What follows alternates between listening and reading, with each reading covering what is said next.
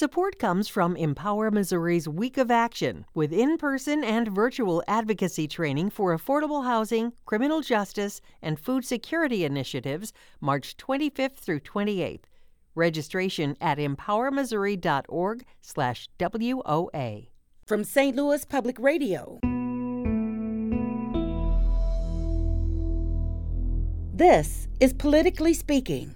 A vaccine mandate for businesses with 100 or more employees issued by President Joe Biden earlier in September has already produced a hearing by Missouri lawmakers, with some wondering what actions the state could even take to combat the order. Democratic State Representative Ian Mackey of St. Louis County is a member of the House Judiciary Committee and was a part of the first hearing about the federal mandate, and himself welcomes the decision from Biden. He joins us on the latest episode of Politically Speaking and talks about the mandate, the upcoming redistricting efforts, and the state's decision to remove an LGBTQ exhibit from the Missouri Capitol. Let's hit the music. This is the Politically Speaking podcast, the definitive show about Missouri politics. We have to talk about things that matter to people. I've tried to bring that same aggressive iconoclast style with me to the United States Senate. I think my district is a model for the state. We put Missourians first. You just kind of have to find the common ground with people. I believe that this district deserves someone who represents their values. After I came back to St. Louis, I started thinking that I could have a bigger role on the change that I wanted to make.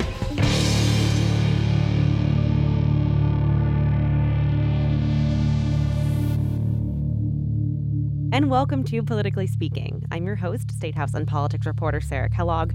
Joining me is my co-host, St. Louis Public Radio's political correspondent, Jason Rosenbaum. And joining us in the St. Louis studio today, I'm still in Jefferson City, the representative from the 87th District covering parts of St. Louis County, Ian Mackey. And Representative Mackey, can you kind of explain your district in your terms? Sure. So my district extends from the city-county line to Warson Road and from the Delmar Loop to Highway 40. That's kind of the essential barriers of my district. Clayton right in the middle, and then portions of U-City, Ladue, Brentwood, and Richmond Heights surrounding that. It's very possible. Depending on what those wacky appellate judges decide, you may be my state representative next year. Now, that needs to be brought to the redistricting debate. That is going to be my angle. That's my take. That we went through this on the last time he was on the show. Representative Mackey's district is literally across the street from mine, and I'm in Joe Dahl's district. But that's we'll talk about redistricting a little bit later in the show. Well, so thank you so much for agreeing to chat with us today. And kind of let's get into the questions. And Jason, I think you're going to start us off. Yeah, I was actually covering from afar a committee hearing of the Judiciary Committee that you were a part of around vaccine mandates. It was basically a way for a bunch of business groups to talk about how they did not like President Joe Biden's plan to either have employees of a certain company size vaccinated or tested. What was generally your reaction to what you saw as a member of that committee? You know, generally speaking, this is something we see a lot in Jefferson City, right? We see industry through paid lobbyists come to the Capitol and testify to explain to us the degree to which they see government interfering in their business, government making their lives difficult. How can government make business run more smoothly?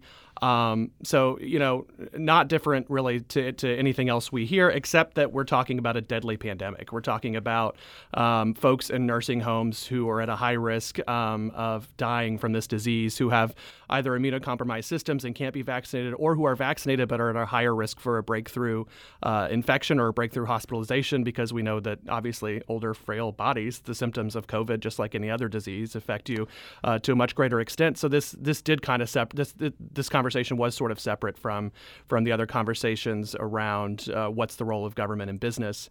And we heard from lobbyists from assisted living and the nursing home industries who are tasked with staffing nursing homes with individuals, many of whom don't want to be vaccinated. And in fact, here is a clip from Nikki Strong, who represents the nursing home industry, right, basically. When the testing mandate came down, we started losing employees. We started losing employees very quickly. They went to other industries, whether it was other healthcare industries that weren't mandated by CMS to test, and there were many other healthcare industries that weren't mandated to test.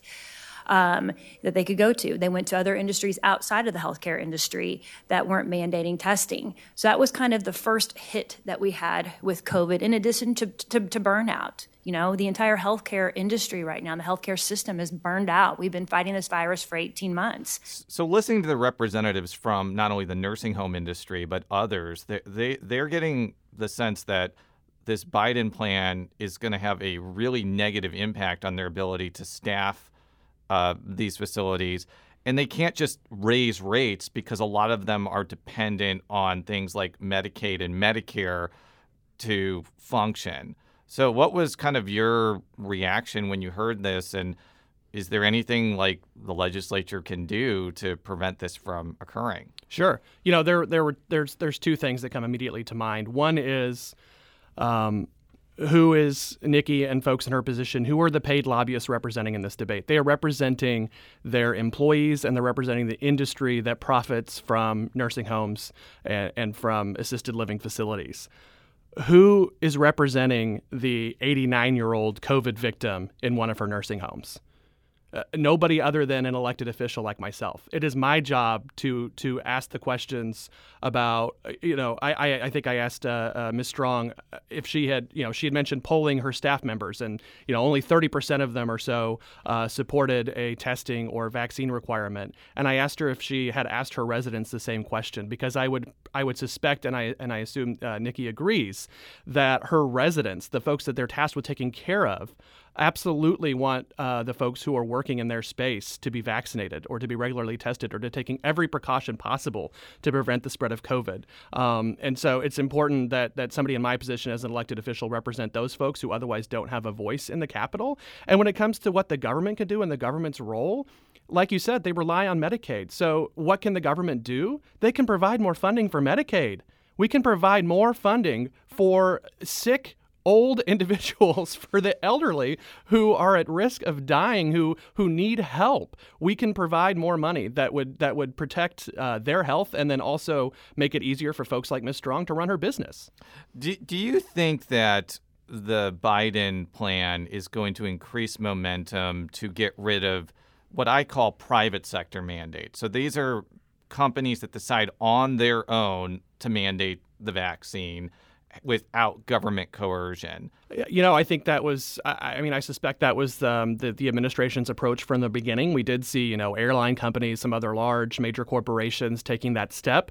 And I think, the Biden administration gave that time, was hoping that more would jump on. But as we see from the testimony in Jefferson City, the folks we need vaccinated the most, Missouri, I think, has the least amount or close to the least amount of nursing home employees who have been vaccinated. That we need them vaccinated way before we need you sitting in this studio recording a podcast vaccinated, right? So if NPR wants to say, hey, if you're going to work for NPR, get vaccinated, okay, great. We actually can't do that. You want to know why?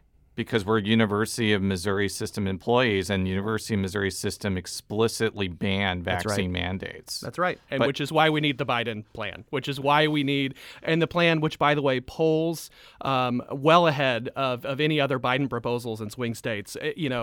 We've seen poll after Fox News, national poll, 56% nationally in a Fox News poll say they support this Biden plan, because it's not a vaccine mandate. It's a workplace requirement. Just like any other workplace safety protocols that are in effect. None of us want asbestos in our walls. We all want a safe workplace. Part of having a safe workplace is working with folks who can be vaccinated and should be vaccinated from a deadly pandemic. It's that simple. So the matter of vaccine mandates has, for better or worse, become politicized. What are your thoughts on that? What are possible consequences of that? The whole pandemic's been politicized, right? I mean, vaccines are politicized because the masks were politicized, because social distancing was politicized. And this is a line of debate that I got into with Representative Nick Schroer in the committee hearing. He's running for the state Senate. He was, gung-ho and ready to just tell us all of his thoughts on how awful Joe Biden was and how political the entire pandemic was and how in favor he was of personal responsibility. To Jason's previous question about, private industry and private businesses taking this on themselves, my questions to Nick were very simple. And the chair of the committee thought they were a personal attack. I don't think it's a personal attack whatsoever to ask somebody whose argument is personal responsibility what they've personally done to end the pandemic. I think that is a pretty fair question. And Nick couldn't offer anything. And I don't think he's alone. I think there are folks who are so entrenched and so tribal with their political thinking. Certainly not every Republican, certainly not every Republican voter, but a handful of elected officials, Nick included, who are so entrenched in the tribal thinking of partisan politics that they are unwilling to they push back against a government mandate, but are also unwilling to personally get the vaccine, personally wear a mask, personally socially distance, or do anything that will stop the spread of this pandemic. Well, the reality is that one of the reasons why this committee hearing was happening is there's been a loud demand from a lot of Republicans to hold a special session for Missouri to do something as a way to combat the Biden plan. This is actually a clip from one of your colleagues who's not on the Judiciary Committee, but was calling for a special session, State Representative Tony Lovasco of St. Charles County. They always make things worse. I think the history has shown, whether it be the war on drugs or the war on terror or any other things that we've combated in the last 30 years, anytime you got the heavy hand of government involved, the outcome is not better. I'll just throw this out there. Of all the material I've read about the vaccine, I believe that it's safe. I believe that it's effective, and I think that everybody should get it. But not everybody shares that perspective, and I could definitely understand holdouts when they see the Biden plan. They're going to be even more intransigent because they're being told basically by the government to get the shot, as opposed to if their employer was doing it on their own, they wouldn't have that same dynamic. So what do you make of Representative Lovasco's point that this should be something that private businesses should be able to do on their own, but government shouldn't be coercing private businesses into demanding vaccine or testing?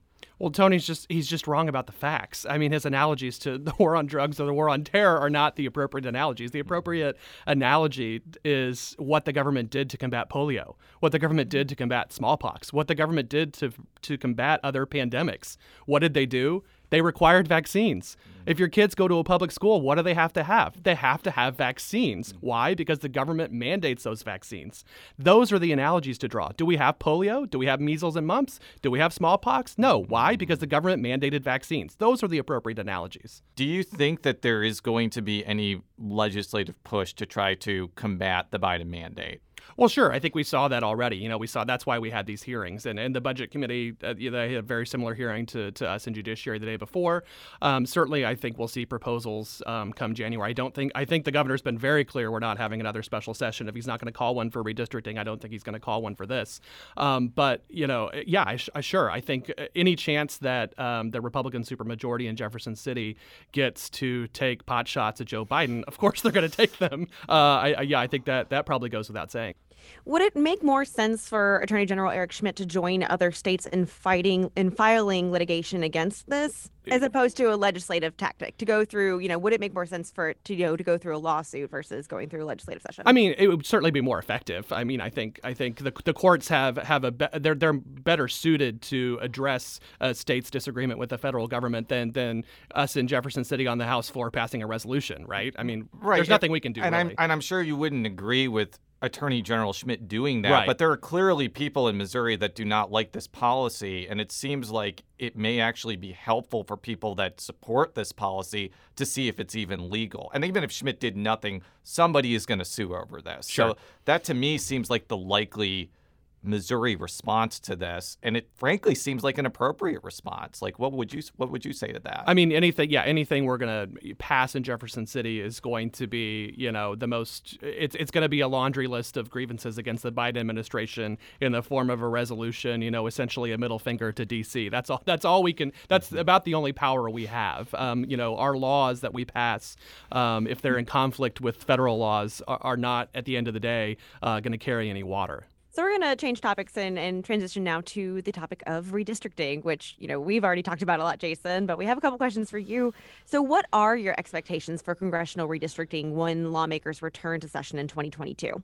Sure. It's going to be, I think all of us are wondering how the timeline is going to play out with filing for office. There's a number of different scenarios that, I heard from somebody the other day that back in the 1930s, this happened. And Jason's smiling like you might have heard this too. It was at-large districts, baby. Yeah, so people, there were like 163 statewide elections. And people just voted for the entire legislature. I don't think that's going to happen. I don't think that's going to happen either. But, there are so many mechanisms for how to address a late census numbers and in terms of their impact on redistricting. I don't know if the filing deadlines will have to be extended. I don't know if we'll have to run for our current districts for another cycle before getting new lines. I don't know what it will look like.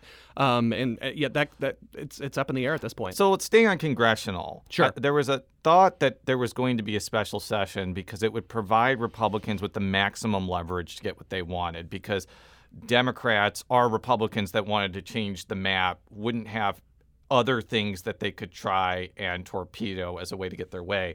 This is actually a clip from your colleague, State Representative Donna Behringer, who theorized that Democrats could actually play a larger role in redistricting than they thought initially this year. You have areas of Jefferson County where the population popped, and they have 3 Congress people, and they don't want 3. They may want 2, or they may want 1. And they're going to be arguing amongst themselves. So the Democrats will matter because they're going to have someone that they're going to have to turn to say, well, this is how we want it. And then the other ones will say, well, this is how we want it. And then we'll be able to say, well, this is how it should be. Yeah, I think that's a very optimistic synopsis. I think that it's possible that happens, but I think that since Republicans have full control over this process, like, they're going to want to do everything to maximize things that help Republicans. Yeah, I think Donna is right in terms of what your average voter is looking for and wants. I think she's right when she talks about voters in Jefferson County preferring a member of Congress represent Jefferson County rather than the southern part having one, the western part having one, the northern part having another. I think she's right in that regard. The where I probably push back is, to your point, I don't think that overrides a partisan interest. Right. I think folks want a representative that's ideologically aligned to what they want represented in D.C., and if that means they've got to have a different representative than their person across the street, for example, then I think they're willing to go down that road. Now, before we go to break, we have not talked a lot about state legislative redistricting on the show because lawmakers have no direct control over it. Right. It's either going to be commissions or, in my opinion, I think it's going to be the appellate judges that draw. Because I'm watching the House and Senate commissions. There doesn't seem to be any possibility that 4 Democrats are going to cross over and vote with the 10 Republicans on either one. Right. Is that your expectation too? Are these commissions that everyone is like paying attention to just completely irrelevant to the process, and the judges are going to end up being the ones that decide what your district looks like, maybe in January or February?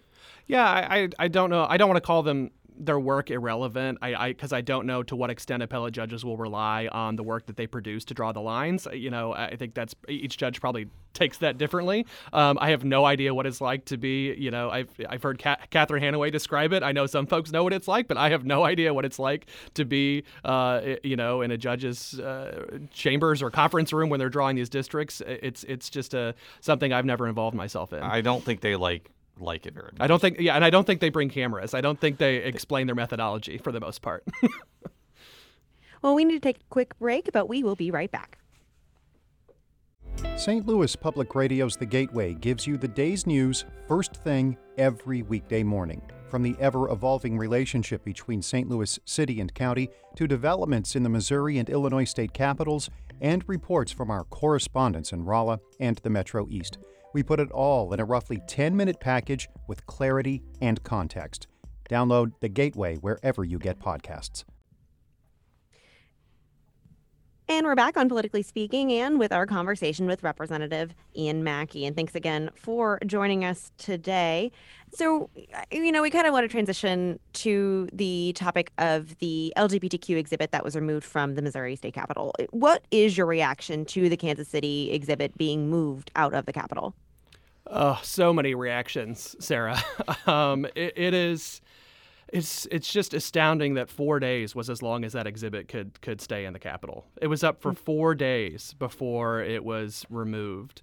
Trying to figure out why it was removed is still an open question, is still something folks are working on. The argument from the governor's office that there's allegedly this board of statewide office holders that decides what goes in the Capitol at certain times is just a completely bogus argument. And I think folks have learned that. I also think, though, that argument speaks to the embarrassment that he feels and that some other Republicans feel in 2021, that they cannot get a handle on the fringe elements of their party that in 2021 are so steeped in fear of others that they can't walk by an exhibit celebrating LGBT history without being triggered. And, I had conversations with some members who were a part of calling for that to be taken down.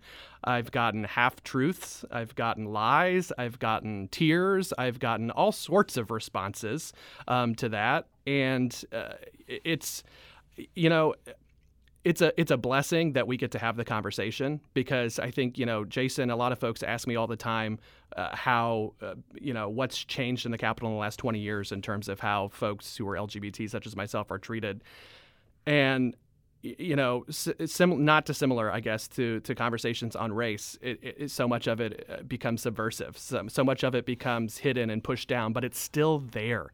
And so this exposed it. This brought it to light. There are folks I pass every day and work with every day that, I don't think for a second I'm interacting with somebody who is a homophobe or a transphobe or doesn't want me in the Capitol. And then I see that same person.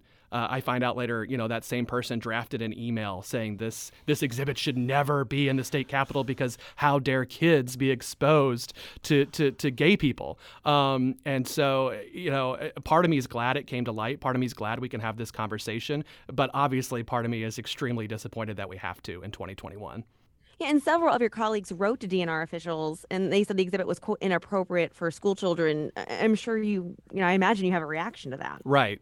I mean, it's so 2000 and late. I mean, it is so, it's unfathomable, really, that we still can't get over this hurdle, and. It's so surprising that is the argument that continues to be and that same person, Representative Ann Kelly, who wrote that email, also said that it didn't belong in a state house controlled by Republicans. And I think that's really, every issue, the pandemic, whatever, LGBT issues, every issue we come across is so partisan right now. And, I had conversations with Republican colleagues and friends who support me 1,000% and support LGBT constitutional rights, who push back on that and say not all Republicans. And, it's not just, it is a partisan issue. If you support LGBT equality, you damn well better be voting for a Democrat. Well, that was going to be my next question, because there are 3 openly gay Republicans in the Missouri House. I mean, one of them, Chris Sander, ran as a Make America Great Again Republican, kind of shattering this, what I would consider false stereotype that all gay people are liberal, because they're clearly not. Right. He also voted against he voted in favor of the legislation that would segregate transgender athletes and force them to compete in sports based on a gender marker on their birth certificate. So he's an interesting case. Yeah, fair enough. To be sure. But my point of bringing that up is, it seems like in Missouri, even though there was an openly gay Republican legislator in the early 2010s that came out in rather dramatic fashion, it does seem like that issue had been evolving, in a way that was different from when I started in 2006. Do incidents like this kind of make you think that the Republicans really haven't evolved much on LGBTQ rights? It's there were so many white folks who thought we were living in a post-racial society when we elected Barack Obama, right? I mean, how many white people went out cheering that racism was over when Barack Obama got elected as our first black president? Yeah, a lot of people. A lot of people did, right? And we were checked on that. And what happened in 2016? what happened from 2016 to 2020? What happened on January 6th? It's 2 steps forward, one step back. Whether you're a parent, whether you're a teacher, whether you're a politician, that's life. 2 steps forward, 1 step back. We had 2 giant steps forward with Barack Obama. That wasn't the end of the conversation. And now we are dealing with all of the white grievance and heterosexual grievance, all of the grievance from folks who exist in society in homogenous bubbles and don't want any sort of change to occur that they view as a challenge or a threat to their existence. Now, this is a question I asked Julie Justice right before she left. Like, this probably is a little bit more of a interpersonal reaction, because when I was in college, like, I got asked occasionally, like, hey, your last name is Rosenbaum, you must be Jewish, answer all these questions about Judaism. And I took that as kind of a lesson, like, well, if somebody is a legislator who's black or gay or Jewish, like, you shouldn't just ask them questions about LGBTQ issues, for example. Like, does this get kind of exhausting for you that you and Senator Razor always have to, like, stand up and be the spokespeople about this? Would you rather have people that are straight speak out against this and say that this is wrong? I know Senator Lincoln Huff, for example, did that. Like, I'm trying to get at is, like, shouldn't there be other people taking responsibility for speaking out against this than just you or Senator Razor, basically? Sure. It's complicated. You know, I'll only speak for myself. Yeah. I don't want to speak generally, you know, because everybody's experience and background is so different and identities are so different. For me, certainly having allies is so important. What Lincoln said the other day is such added value to the conversation. Absolutely. But, you know, I don't get exhausted with people asking me those questions. I don't get offended if they come right out of the gate, because I'm an expert on this issue. I'm an expert on my own identity. I'm an expert on why I fight for certain rights in my community. You know, I have no issue whatsoever having an open dialogue, and I take no offense to somebody wanting to ask uncomfortable questions about gay rights or about the gay existence. And I have several friends who are transgender who feel the same way. You know, transgender rights are under attack in every state almost in the country right now, at least below the Mason-Dixon line. And there are so many folks who are willing to sit down and have difficult conversations. Is it tiring? Is it annoying? Maybe, but is it worth it? Of course. Of course it's worth it. For Republicans, the party as a whole, you know, fields accusations of not being inclusive, of not wanting to expand the party. And there have been Republicans saying, you know, we need to be more welcoming. We need to expand this party. So how do events like this, you know, harm that effort? You know, it's a family conversation for the Republican Party. Right. I mean, it's at their kitchen table. It's in their caucus meetings. It's something for them to take on their own. It is not my job to solve for the Republican caucus, the Republican Party, their position on gay rights. You know, I think every single one of them should come out and join the Democratic position on that issue. Mm-hmm. And until they do so, I will tell people, if you care about LGBT rights, you should vote for Democrats. Moving forward to look ahead at the upcoming session, what do you think the atmosphere will be when lawmakers return next year, especially given that there are a lot of issues outstanding that will be contentious? Well, it is an election year, and so election years are always just a little more, I guess, intense than non-election years, just a touch. Lots of, you know, I suspect a lot of it will be internal in the Republican Party. We have so many current state House members who are in contested primaries with each other for the state Senate. So I look forward to kind of sitting in my seat and just viewing a lot of inter-party drama on the other side of the aisle. You're not running for the state Senate? No, I'm most likely. You know, the lines you go could throw funny tricks your way, but my district looks like it's going to, for the most part, stay similar to what it is now, and I enjoy representing it. But continue. Yes. So just wanted to make sure, but continue. Sure. So yeah,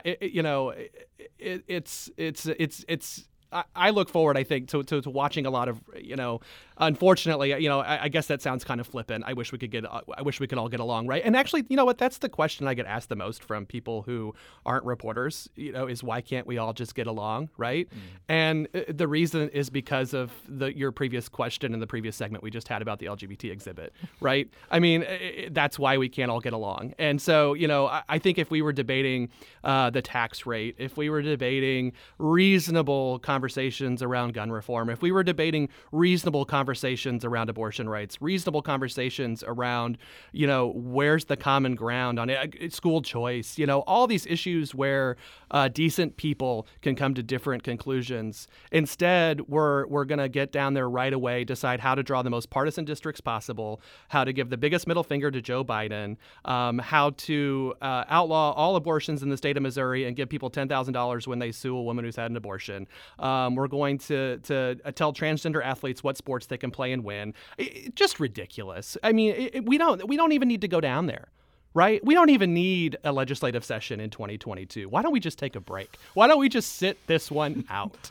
You say that, but there are a lot of important things besides redistricting and whatever happens with the vaccine mandates. Like, for example, the legislature has to pass a supplemental budget allowing for Medicaid expansion, which, I mean, at this point, I don't really think that you can do anything to stop Medicaid expansion, given that lots of people have signed up. And I assume the governor is going to apply for all the federal money, but you still need to appropriate him to spend that money. So that's probably one of the reasons why you need to actually have a session. We do need to have a year, session. Right? I was a little too dismissive. Of course, we need to have a session. Of course, there's bills I look forward to working on. But honestly, though, there's just so much. I can't recall a time that, I've been interested in politics for 15, 20 years now. I can't recall a time where so much legislation with so much negative consequences tied to it has been coming down the pike at one time. So it is really a daunting and terrifying scenario to go into. But you're right. There will be bright spots. There will be silver linings, just as there was last session. And, just like I tended to do the last 3 years, I'll try to put my focus on those. Yeah, what are some opportunities for bipartisan cooperation? What are some topics or areas where you kind of see that ability? Recently we had an episode on the legislation that provides greater oversight for the religious boarding schools, and that was talked about as like kind of a non-political issue that was a no-brainer. What are some things that you think maybe are no-brainers that wouldn't even necessarily need to be politicized? Sure, and I think anytime we're dealing with protection of kids, I think that's one. We all come together on a routine basis when we realize there's something in our statute that needs fixed that's going to make life easier for kids in our state, and that's where I've spent most of my time and energy. I'm excited and thrilled to be serving on the Education Committee. I put a lot of my work and emphasis on issues involving education, and was able to pass this with the help from Dottie Bailey, pass the seclusion and restraint bill last session. Yeah, that was going to be my next question. You talked about that a lot on the last podcast. How did you end up getting that passed this year? Through a lot of work with folks who had a lot of other proposals around helping kids and tying it all together and saying this is another piece of the puzzle. And House Bill 432 was just full. I had a couple other bills in there around food insecurity. It was full of proposals that make our state so much better for kids. And we said, you know what, we should put all of these together. We all agree that on the whole, these are things we should do. Let's do it. And so we did. Now, I don't know what's going to be happening when you return in January. I think the vaccines are going to be available at least for 5 and up, which I think could change how schools are dealing with COVID.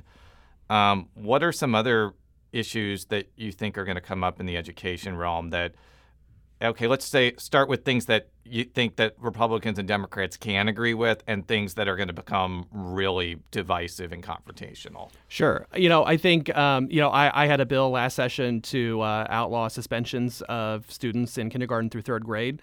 Speaker Vescovo referred that bill the first week of session. Unfortunately, it sat in a committee all session, but I'm encouraged, hopefully, that we can have a conversation on that next year. The Kansas City School District just announced a few weeks ago that they were eliminating suspensions for K-5 students. St. Louis City did this in 2016. This is, I think, the next step beyond seclusion and restraint to making sure that kids in our schools who we for so long have labeled a problem or have labeled bad kids who are just there to get an education and need support and help, this is something huge that we can do for them. And I know it has bipartisan support, and I'm really hoping that that's something we can get across the finish line. Now, things that will be more controversial. Things that'll be more controversial always evolve around reform of our education system, right? I mean, and they evolve around where you find yourself on that long spectrum of what folks either call choice or privatization. I refer to it generally as reform. We had a discussion last session about funding equity for charter schools that currently exist.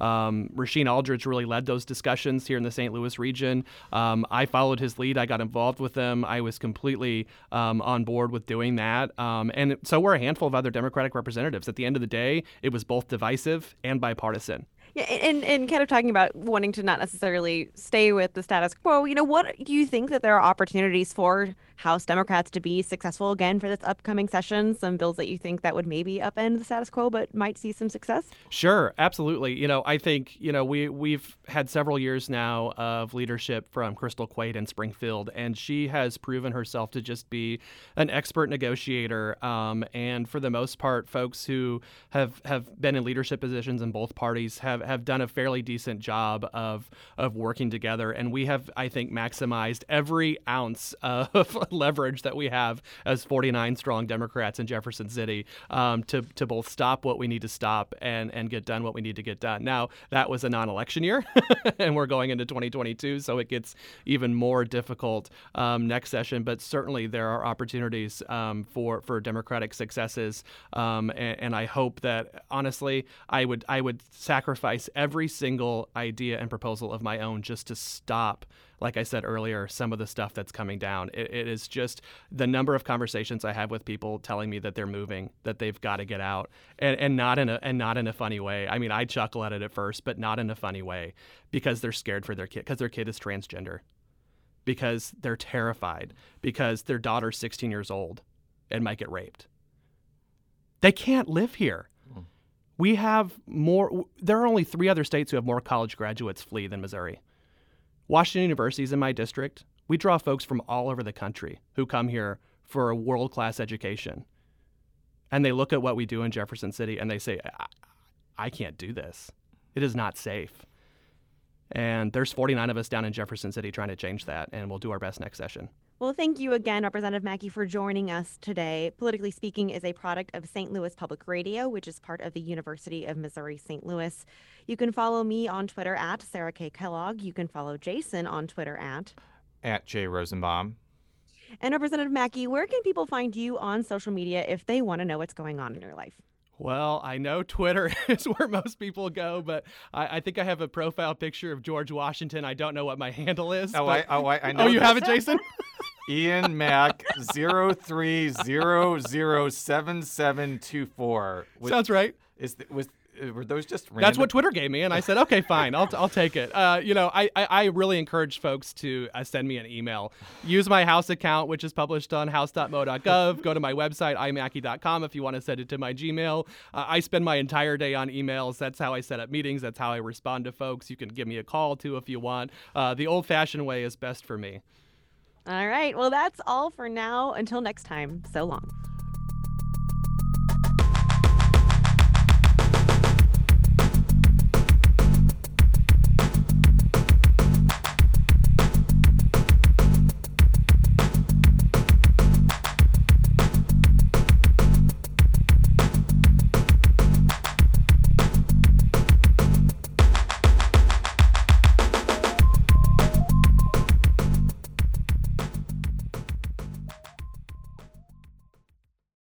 From St. Louis Public Radio. This is Politically Speaking.